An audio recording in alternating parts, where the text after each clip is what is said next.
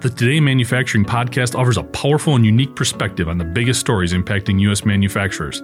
Anna Wells, David Manty, and Jeff Ranke apply their experience as editors of industry-leading brands Manufacturing.net and Industrial Equipment News in providing in-depth analysis of the latest headlines. Their insight, along with a mix of humor and human interest, makes Today in Manufacturing a go-to source. Keep pace with supply chain challenges, electric vehicle developments, labor struggles, robotics, and more by listening, downloading, and subscribing to the Today in Manufacturing podcast. Swimming robot mimics moon jellyfish. I'm David Manty. This is IEN Radio.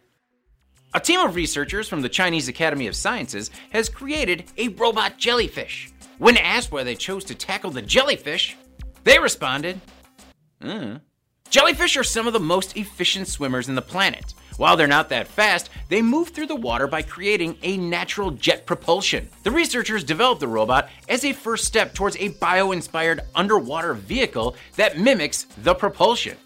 Specifically, the researchers mimicked Aurelia aurita, commonly called the moon jellyfish, or La Medusa luna.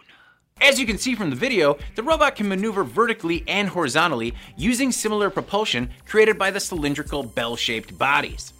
Jellyfish have been known as inefficient swimmers in the past, but they're more of like a methodical than an inefficient or lazy. They use very little energy to get going, and this could be a critical feature for future untethered underwater vehicles. Using a combination of the latest in mechatronic design, materials, electronics, and control methods, the researchers created smart actuators to replicate the jellyfish movement. Previous robot jellyfish have been tethered, and as you can imagine, underwater vehicles are kind of limited when they can't swim freely.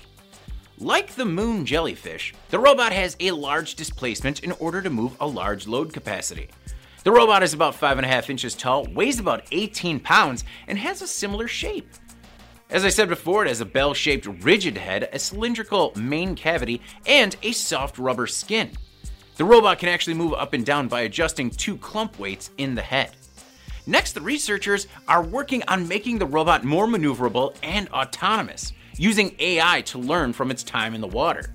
At least this thing won't sting you.